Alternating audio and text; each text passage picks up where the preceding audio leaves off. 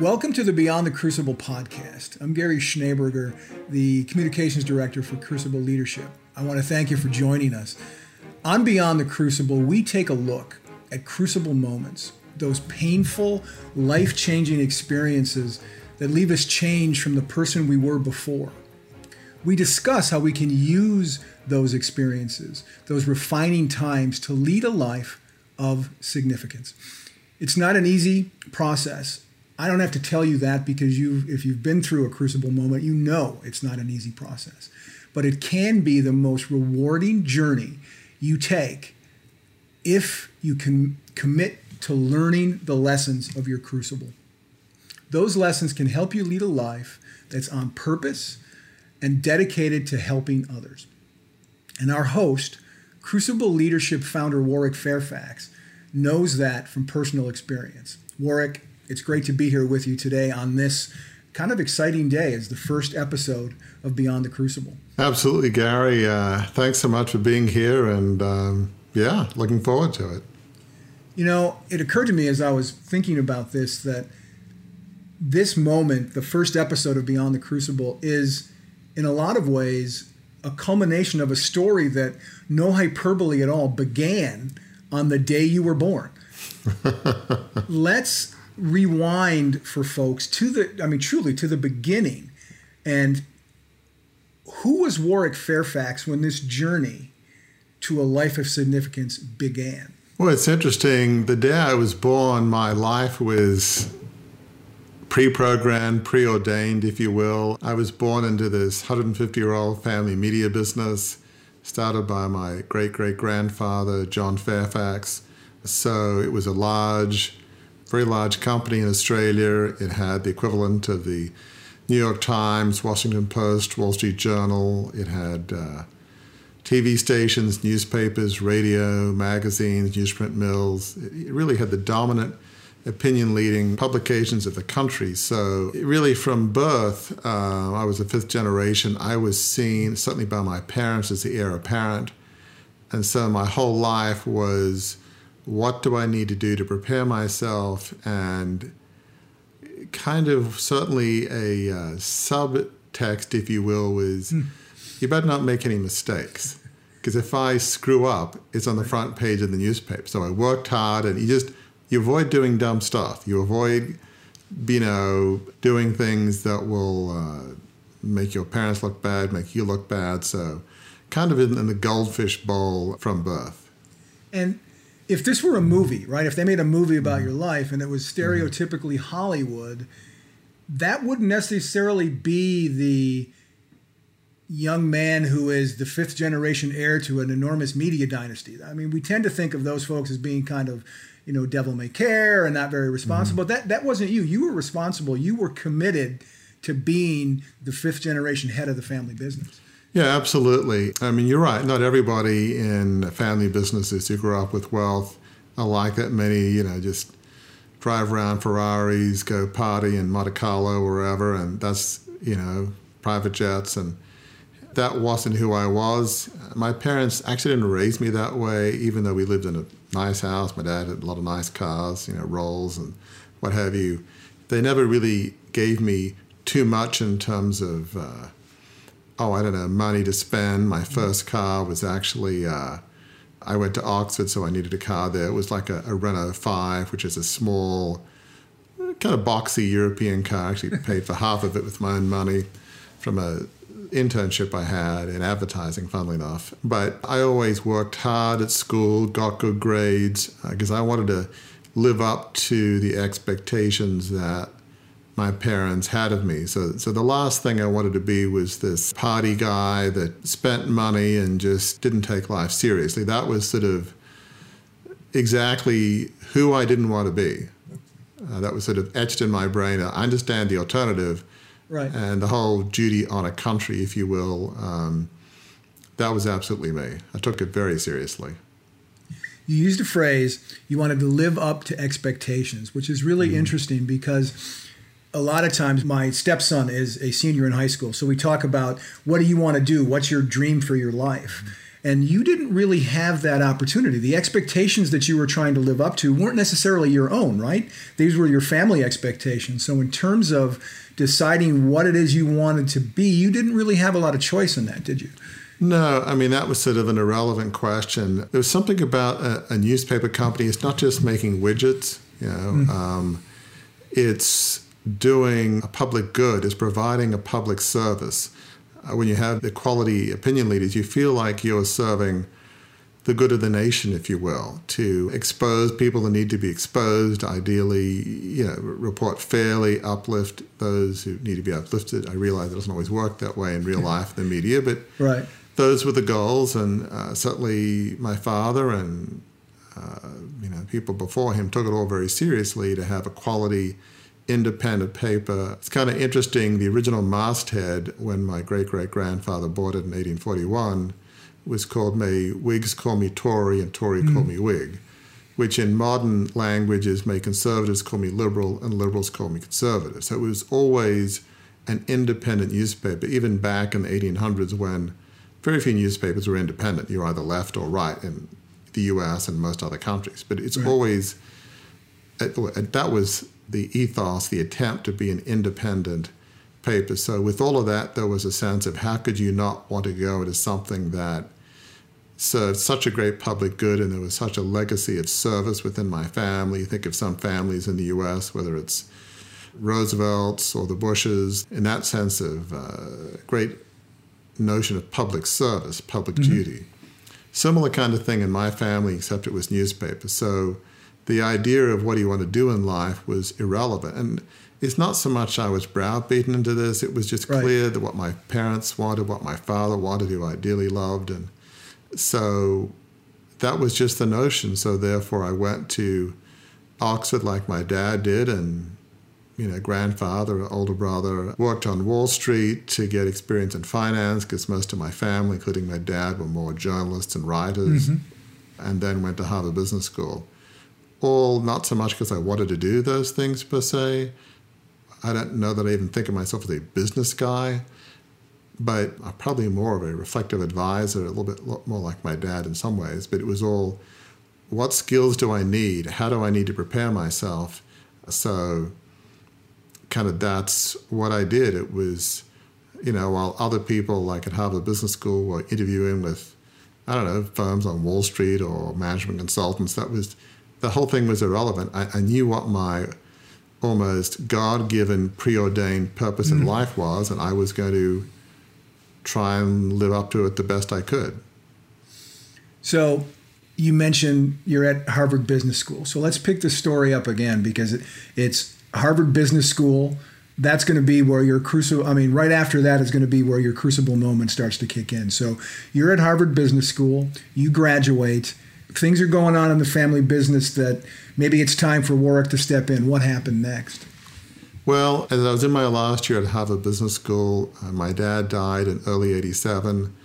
He was in his mid-80s by then. I was actually from my dad's third marriage. So it really was a catalyst to a series of events. There'd been turmoil in the family for quite a number of years. Some other members of my family had thrown my dad out as chairman in 1976 when I was 15, which was traumatic. Obviously, I love my father deeply, so there might have been another side to it, but all I saw is, other family members stabbing my dad in the back. Right. So from that point on, the pressure was ratcheted up, the sense that while there were others involved in the family business, they saw me as the heir apparent, and just in terms of shareholdings I would inherit. That was sort of a likely scenario, that I would be the leading shareholder, one day within the family. So after my dad died, the stock price of the company started rocketing up. 50% of the company was publicly held and the rest by the family. So this is back in the 80s, so the market felt that if some corporate raider launched a takeover, that all you would need to do is pick off a few percentage of shareholdings or more, and the rest would fall like dominoes, was the theory. Right. So I didn't want the company to be taken over. I, like my parents, had issues with management, felt like it wasn't being managed that well. Maybe the papers were a bit more sensational than perhaps they'd been in years past, but for a variety of reasons, I felt like something would need to be done. So while I was at Harvard, I would be talking to advisors back in Australia in terms of building a takeover. They'd be talking to banks. I was 26 at the time. It was kind of crazy, working by day and at night, with the time difference, kind of working to organize a takeover. And so in late August 1987, I launched a 2.25 billion Australian dollar takeover, and biggest takeover, one of the biggest anyway, in Australian corporate history. And from being somebody that was, my name was known, I was pretty anonymous. At that point, I'm on front page of newspapers, on TV, at least my images, and I went from somebody who's naturally reserved to just my picture being everywhere. So it was very uncomfortable, to say the least. Things kind of went wrong from the start. The rest of my family didn't really want to be locked into a private company owned by a 26-year-old, which I can frankly understand. Yeah. And I wasn't anticipating that they would sell, which was a colossally stupid assumption. So that added enormously to the debt. Once they sold, the October 87 stock market crash had our asset sales. So we had an enormous amount of debt. And yes, I brought in new management. They increased operating profits by 80%, which maybe showed that the company could have been better managed, but it was sort of a Pyrrhic victory, if you will, because the debt was so high that it didn't matter what management did at an operating level. It was just an unsustainable level of debt. So in late 1990, Australia got in a huge recession. Newspapers are very cyclical, which was the driver behind the company revenues, and the company went bankrupt. So my goal had been to launch the takeover to change management and preserve family control. And what I did end up directly going against my whole goal in life, which is to preserve the family company for future generations. So needless to say, it was absolutely devastating at that point. Yeah. Let's camp here for just a second. First of all, you said 2.25, not million, but... billion, I'm afraid, yeah.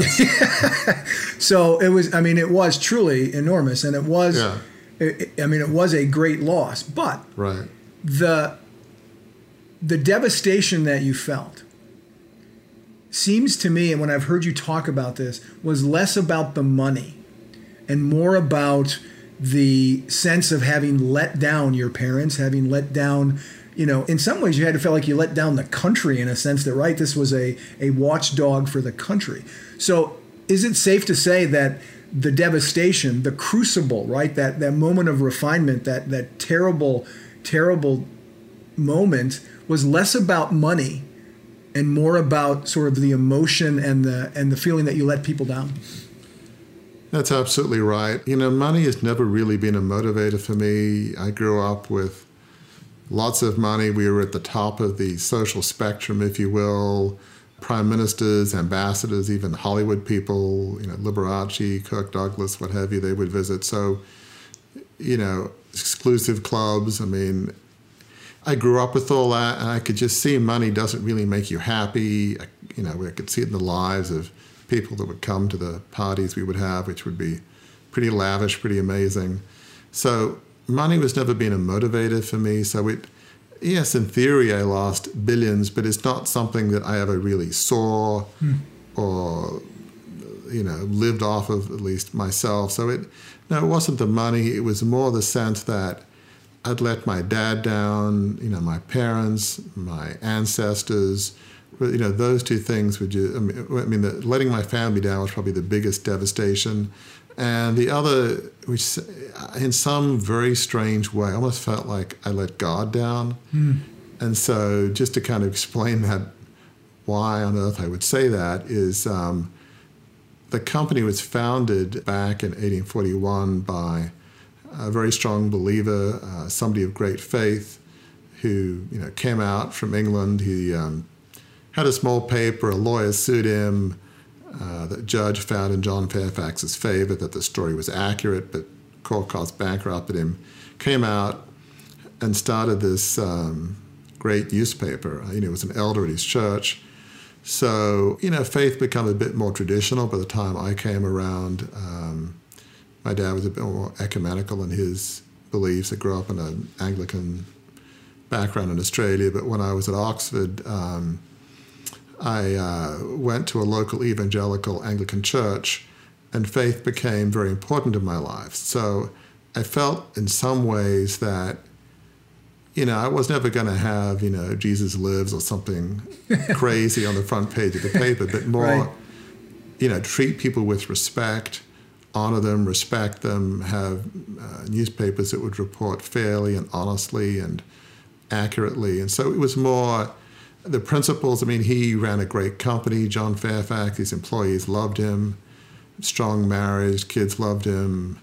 So it was more just feeling like God had a plan that, somebody else would have the kind of faith that John Fairfax had, and somehow there was this divine plan, and I blew it. And so that was, and obviously that was naive, and from my perspective, if God had wanted that to happen, it would have happened, and takeover was succeeded. So it was faulty theology, faulty thinking, but the sense that I let down my family, in a sense somehow wrecked some divine plan. It was just, I was just shattering. It was absolutely devastating. And that is what makes a crucible, right? What makes your crucible so devastating, so shattering is the word you used. It's that emotional, that feeling that you let people down. So what happened next? You didn't jump back. As you told the story, that was 86, 87. That was the 80s. That was 30 some years ago. So what happened to you in the intervening time, and how did you begin the process in that intervening time to start getting back on a path where you could pursue a life of significance? Well, firstly, I came to America. I met my wife, who's American, in Australia, and so she got a bit of a taste of all the turmoil. And it's funny, the day the company went under, there were 3 TV networks, equivalent to CBS, ABC, NBC. They were camped out on the doorstep. We had just kind of more my way of doing things, a modest house in the suburbs somewhere of Sydney. And Gail, my wife, I think, was going out to get groceries or what have you, and she's like, "Oh, maybe not."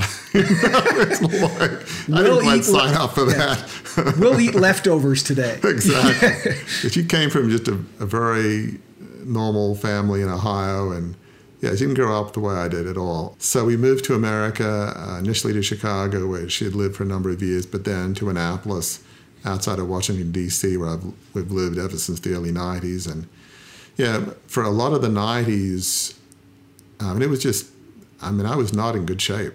It just, I don't know what my friends thought. It's, will he ever kind of put the pieces back together? Or they probably felt sorry for me, I suppose. I don't know quite what. But I was just not in good shape because my whole purpose in life was gone.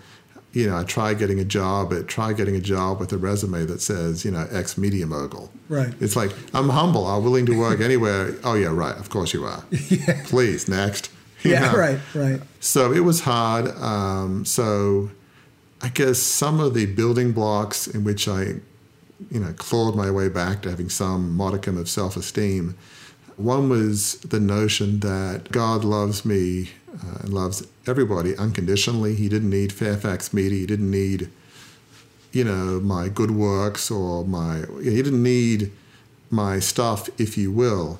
But we're all children of God, and that sense of unconditional love, even knowing that in my head, it was still really hard, because it's hard to believe that.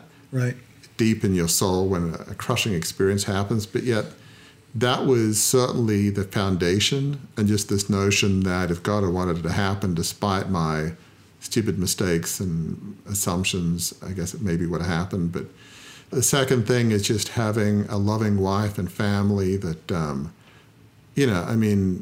we may have lost billions technically, but we weren't on the streets. We were fine. We were living a reasonably modest lifestyle, but, we were okay.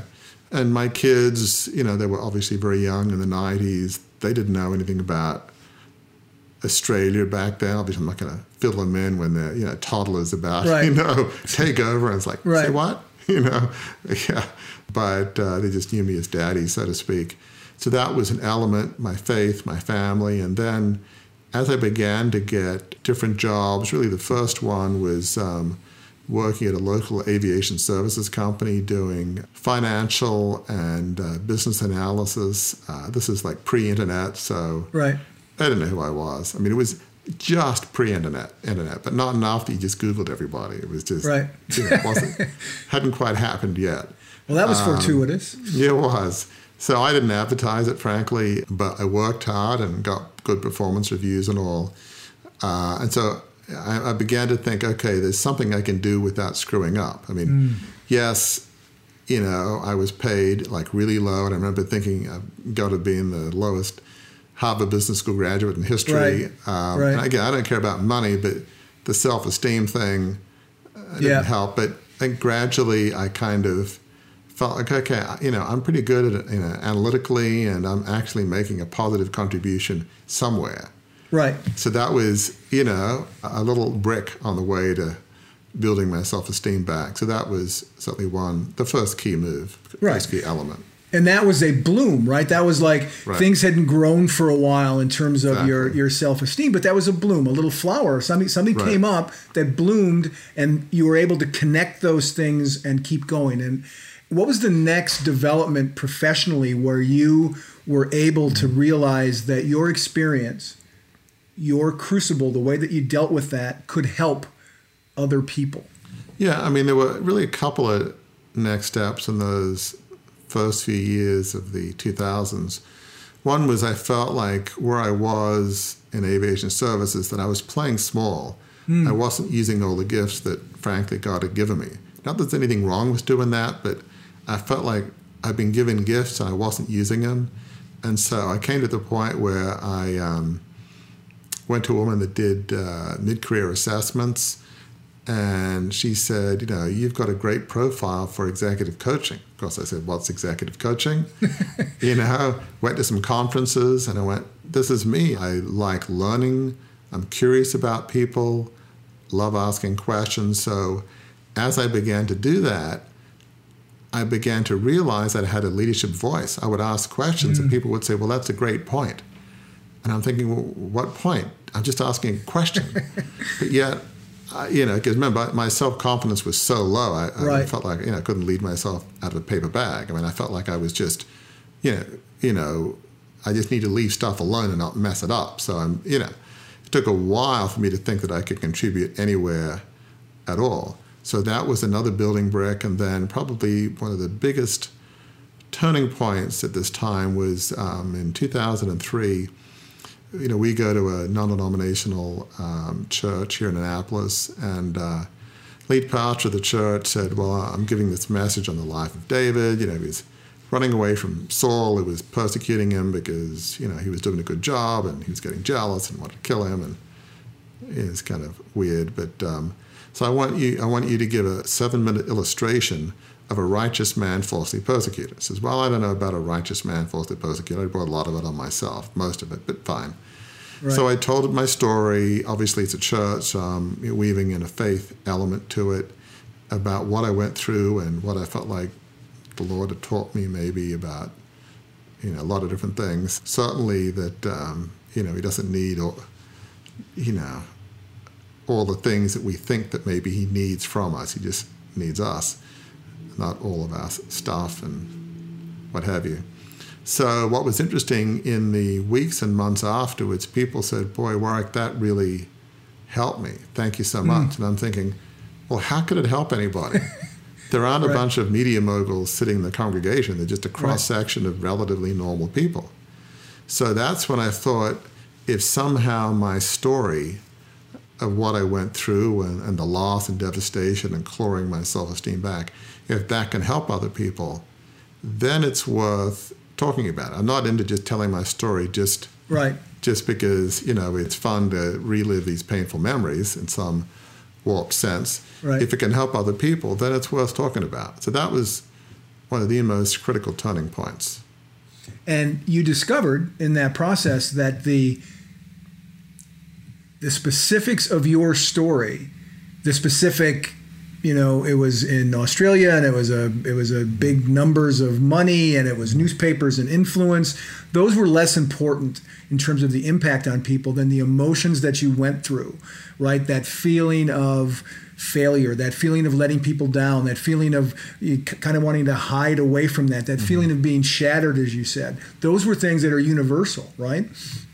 Absolutely. And what's interesting to me is, people don't like talking about failure. It's one thing to talk about a severe injury, right, which, in 99.9% of the cases, it's not your fault. Stuff happens. And it's devastating, but you're not ashamed. You feel maybe terrible. How can I contribute to life? But in this case, when it's a failure, which in large part I caused, right, business leaders write books about follow me because I'm a successful CEO. They don't say, hey, I've written this book about how I was stupid and I was an idiot and I just make colossally bad decisions. Right. People don't want to say that because somehow their self-image, which is normal, is wrapped up in career and what they do, which is very dangerous. So for me, it took years, I think, to get there. Because I have this, faith in God, it's still hard, but it's like, I'm not what I do. I'm not just, a Fairfax Media and the Dynasty. It's not who I am. I'm an individual like everybody else. It's an individual, children of God. So that helped a bit. But yeah, people are not willing to talk about failure, unfortunately. Right. And they're certainly not willing to talk about admit failure, admit their responsibility, and talk about lessons learned. It's just, I don't know. People don't want to go there. And that was kind of a 1-2 punch that you just described. First one was, you said, I realized in that executive coaching training and those things that you had a leadership voice. You realize that. There's another little bloom where you're like, oh, I have a leadership voice. And then the next thing, your story could impact people. You thought that, I know in certain experiences we all think our case is unique, our story is unique. And if you're a journalist like I was, and you have some rough times, and you're well, a lot of people have that. There aren't a whole lot of people that have your story, so you really are unique. And yet, the emotions and the impact of your story really does reach to people who are normal, as you said, normal people sitting in a pew. The feelings of failure, of shame, of loss of self-respect, thinking that other people. There were years when I wouldn't go to an Oxford or have a business school reunion. I would feel too embarrassed, too ashamed. Right. It took years. I think it wasn't until 2009 I went to an Oxford reunion, which I know decades after I went there, and nobody cared if they ever knew, and maybe some did. Went to a Harvard Business School reunion maybe a few years after that. And again, nobody really cared. But it's funny, most people don't really care about other people. They're too worried about their own lives. Right. But we think they do. Mm-hmm. And so I was just too embarrassed or ashamed to go to either one. It was just, I just wanted to hide, if you will. There are people listening right now and watching right now, Warwick, who have experienced that shame, who've experienced that feeling of letting people down, who, as you say those words, they're identifying with you. Maybe some of them are like, ooh, man, I might have failed, but I didn't lose $2.25 billion. Right? There's a camaraderie there that they've been through that. And hopefully they're listening in because you found a road back. And one of the things that Crucible Leadership is about is road mapping a little bit that road back from the devastation of a crucible to a life of significance. Talk a little bit about what that process looks like. I guess more generally, for me, it was growing up in Fairfax Media, and then certainly when I was in control, I realized it was just a terrible fit for me. I'm a reflective advisor. I'm shy by nature. It's not as obvious now because I love learning, so it's not like I sit there and don't talk to people, really quite the opposite. But basically, I don't like the limelight. I don't like to be the lead dog, if you will. I'm happy to be in a group. I'm on a couple nonprofit boards. That's a good fit. But I'm not a Rupert Murdoch. It was a terrible fit. I don't like to be in the limelight. So that was one lesson, is be who you were designed to be. And I was being exactly who I wasn't designed to be. No wonder it didn't work, Right. Could somebody else who was more of a take charge leader, strolled around the editorial floor, got to know folks, met with banks, hey, just want to chat. And, I would just go up in the elevator to the top floor, just not wanting to talk to anybody. I just felt so, like, not embarrassed, but just so out of it that, what was needed, it always would have been difficult with the debt we had, but a different personality, could they have made that work? Who's to say? But so be who you're designed to be. And the other thing was, this wasn't my vision. Mm-hmm. It was really, I don't know if it was even my father's vision. He was a philosopher. He wrote books on trying to get a synthesis between different religions. I mean, he was intellectual, very thoughtful, a good writer, absolutely, but I wouldn't say the greatest businessman in the world. Right. And, there are photos of him in his younger days. He's in the office and he's looking kind of dour. And then there's ones of him in the country. He had a 2,000-acre pole, a Hereford stud, cattle. He's got his straw hat on and he's got a big smile. He just enjoyed more being in the country, if you will. Right. So I don't know that it wasn't really his vision per se. It was the founders. So, you got to be who you were designed to be and pursue a vision that's your vision. You can't inherit a vision. And so that's what I was doing. I mean, two huge life mistakes of not being who you were designed to be and not pursuing a vision that's your vision. That, again, in my 20s, I didn't think about any of that. That's right. At all. So those are probably the two biggest lessons for me.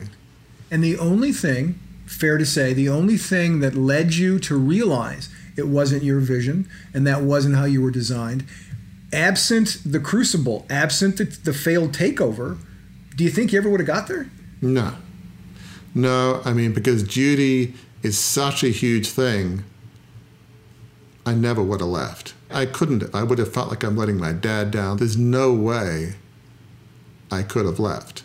And so in some strange way, it's a strange thing to say it was a gift that the company went on. It wasn't a gift to a whole bunch of people.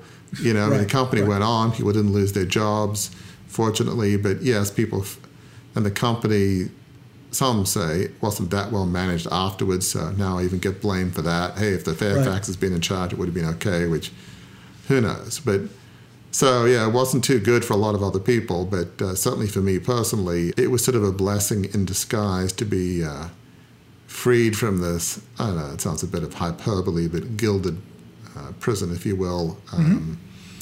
It was a blessing in some ways. I could never have gotten out without that happening. So I don't know if there was some divine plan there or not, who's to say, but in some ways it was fortuitous. Right, and your experience was difficult moment, devastating moment, shattering moment is the word you used. That experience led you to examine how you were designed. You allowed yourself, here's a word that you use a lot, you allowed yourself and continue to allow yourself to be refined by the lessons you learned from that crucible experience. How does that work in terms of what you do yourself and what Crucible Leadership talks to those people who've gone through crucibles like you? What does that look like? Yeah. So the refining process is not a one and done. It certainly wasn't with me. So obviously when the company went under, painful, eventually in the 90s, I began to realize, I'm not Rupert Murdoch. I was not cut out for this. That was evident to me. Right. That was an early lesson. Hey, it wasn't really my vision. I thought it was a good vision to have a well-run newspaper serving the country of Australia, serving society. That's a very noble vision, but it wasn't my vision. Right. There can be wonderful visions out there that we may not feel called or led to pursue for us personally. So that was sort of an initial cycle. As I began to work in the aviation services company, I realized, I'm kind of analytical. I can analyze and dissect, synthesize information, come up with recommendations. Okay, so I'm analytical. Okay, that's interesting. Another cycle, refining cycle. Then as I got into coaching, it's like, wow, I'm actually good at this. I'm empathetic. Right. I can listen. I'm not judgmental in the sense I have opinions, but when I'm coaching somebody, it's about their life and their choices. And I deeply respect that. Again, okay, that's interesting. So I can detach myself and really focus on the interest of the client. So, okay, I'm good at coaching. And then, there's a leadership voice in there. That's interesting. I didn't realize that as I'm asking questions. So another cycle. And then when I'm giving that 7-minute talk in church over 10 years ago now, actually, I think I said 2003 before. It actually was 2008, so must feel longer ago than I thought. But anyway, I began to see, gosh, I have a voice that might help people. And that led me to drafting a manuscript of the book and to trying to get it published in Australia, which didn't really work out because they wanted more of a sensational tell-all book, and that's just not my personality. Happy to focus on my own flaws, not other people's. It's like, well, you really need a brand for this, like a marketing plan. So that led me to a lot of great folks in Signal in Denver and yourself, helping with communications, public relations. So all of those pieces came together. And as we looked at the manuscript, what's the core message in there? We came up with Crucible Leadership. Right. Well, none of this was exactly planned. I wanted to get a book published. I wasn't thinking of building a brand. Right. Oh, but I need a brand to get it published? Okay. It's not like I don't understand the concept of branding. I did go to Harvard Business School. I get the concept, Yeah. But, I needed help. And, great blessing, I found a great team to help me. So there were these cycles that I began to learn more about myself and maybe grew and developed and was refined. So there were just steps each all along the way. So, it's not a one-and-done thing. It's a lifelong learning process. In some ways, like a 12-step program in the sense that once you got it, you give it away, is what they say in those programs. And once you absorb some of those lessons and walk them out and realize that there was not just life after a crucible, but there was meaningful life after a crucible, you've kind of dedicated yourself now, focused Crucible Leadership on helping other people with that experience, right? Exactly. So really the focus of Crucible Leadership is helping other people get beyond a crucible moment, which is, as I look at it, is a devastating, life-altering experience of excruciating pain. Who you were before the crucible experience is never who you are afterwards. Right. It's an inflection point. And when you go through that, you really have a couple of alternatives. You can either wallow in that, which often is really understandable because it's so painful, and want to hide under the covers and say, look, I'm just checking out of life. I'm just going to not see anybody for the next 30 years, and I don't know, I'm just going to hide. Right. And I get it. It's understandable. I get it. Or you can say this was awful, it sucked, but, how can I use this pain to help others? And when you focus on helping other people, maybe trying to make the world a better place in some sense, there's a healing component of that.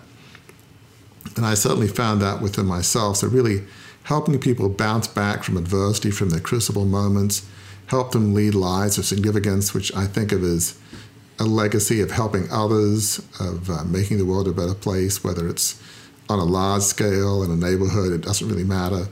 That's really what I want to help people see, that there is a road back. Mm-hmm. And out of that crucible experience, being able to show people that there's hope beyond that. Really, at the end of the day, what you're telling people is those moments do help you understand how you're defined, but they don't define you necessarily. You still have life after that. You still have a chapter to write after that. And you've experienced, when you've told that story, be it in church that time, or you've told that story, we've had you on some other people's podcasts over the course of the last several months, and you've heard from people who've listened to that. And what you've discovered is the same thing you discovered in that church, that your story, while unique to you, really resonates with people who hear it. Yeah, I mean, one of the podcasts I was on was a Harvard Business School alumni podcast called Skydeck. And obviously, you tend to think of Harvard Business School folks of most of them being very successful and CEOs and doing really well, and many are. It's a great school. But when I shared, it's funny, one of the folks I think reached out to you and just said, is Warwick okay talking about like failure and what he went through? And it's like, well, yeah, I mean, he is. That's kind of the point, is Crucible Leadership. But why did he say that? Because it's obviously unusual in, Fortune 500 atmosphere, if you will. And so I got a number of messages afterwards from folks saying, thank you, my company's going under, or I had a huge reversal, and, I don't know what's going to happen tomorrow with my family, and what other alumni will think of me. And, I think I might have even shared in that particular podcast about wondering what other alumni would think of me. Right. So you did. It feels like, it's like I gave other people, in some ways, permission to say, it's okay to, we're all going to fail. It's, well, you can bounce back. There is life after failure. And maybe it gave people a little bit of hope. And that really, I mean, getting down to why we're here, that really is the idea that you have behind Beyond the Crucible. The idea there is to use story, right? Mm-hmm. To use not just your story, but the story of folks that you will interview as guests on this podcast, conversations you and I will have, pulling on the observations you make about other people's stories who are in the news and in the culture. The idea behind it all is to help listeners find hope after their crucibles through the power of story. Is it? I mean, that's kind of what you're after. Absolutely. And, obviously my crucible is one of business failure, losing a large family media business. But it could be getting fired, maybe passed over that promotion you felt like you should get. It could be a death in the family, death of a loved one. It could be abuse, health challenge. There's many different kinds of crucible. Sometimes it's your fault, sometimes it's not your fault. But I want to help people, whatever their crucible experience is, somehow get beyond it. And I'm under no illusion that it's easy. I mean, it took me a long, long time, and frankly, when you go through that, it's almost like a severe injury. Yes, there's going to be a scar. Mm-hmm. It's not like, oh, I'm 100% over it. I'm bulletproof. Hey, I'm kind of good. And yeah, I mean, I think I'm in pretty good shape these days, relatively speaking, but it's not like there aren't any scars. It's just unrealistic, But trying to help people get beyond the crucible moments and lead lives that are, what I call of significance, where you're helping others. Because when you're helping others, it's something that you can be proud of, your family can be proud of. It's like the whole tombstone analogy. Rarely will you have a tombstone that says, I was super successful. I know you told me about Elvis Presley, and he doesn't talk about his platinum records. He talks about family. Right. So that's another element of significance, of just something that you feel can help others, is an important and more of a eternal altruistic perspective. So helping people understand that that's really a path to happiness, joy, in more of an overall sustainable manner, than just pursuing the corporate ladder just because. Right. That is a great place to kind of land the plane, as I like to say right now. Before we go, what would you say? We've done a lot of conversation about your story, and you've talked to the listeners about your story, but what would you say to them directly? What would you like them to know as they wrap up this episode and we move on to the next episodes, where you're talking to other people about their stories, you're sharing more from your story and your experience? What would you like to say to the listeners now about coming back and hearing more about what Crucible Leadership's all about? I think when you're in the midst of a crucible experience, a devastating, gut-wrenching period in your life, you might feel life is over. You might feel nobody can love you, nobody can forgive you. There's nothing you can do without screwing up. You might just want to hide. You might feel ashamed. But I want people to understand, as dark as those times are, that there is hope. There is a path back. No, it won't be easy. No, you might need help of varying kinds depending on the kind of crucible you've gone through. But there is hope. There is light. And there is a path back. So that's, I think, the overriding message I'd love folks to, maybe try and understand and believe. Well, that's a great place to land the plane, as I like to say. So, Warwick, thanks so much for sharing your story with everybody today. And yours is, as we've talked about, is just the first of many stories that we'll share in this podcast about people who have been through crucibles and are moving forward to help listeners learn, from those moments, to help them get on the path to a life of significance. And thank you, listeners, who have been spending time with us here. To make sure that you never miss an episode of Beyond the Crucible, click on subscribe at whatever podcast app you're using to listen to this, and you'll get all the new episodes as they come out. To learn more about Crucible Leadership in general, you can visit crucibleleadership.com. And while you're there, you can sign up for a blog that Warwick writes every couple of weeks. Really, talking about the same stuff we talked about today, but pulling more examples, more stories that will encourage you as you're walking back from your own crucible. You can also connect with Crucible Leadership on social media. On Facebook, it's at Crucible Leadership. On LinkedIn, it's at Warwick Fairfax with the silent W in the middle, WARWICK, at Warwick Fairfax on LinkedIn. So until next time, remember that a crucible experience is not the end of your story. It's the beginning of another chapter of your story, a story that will lead to a life of significance.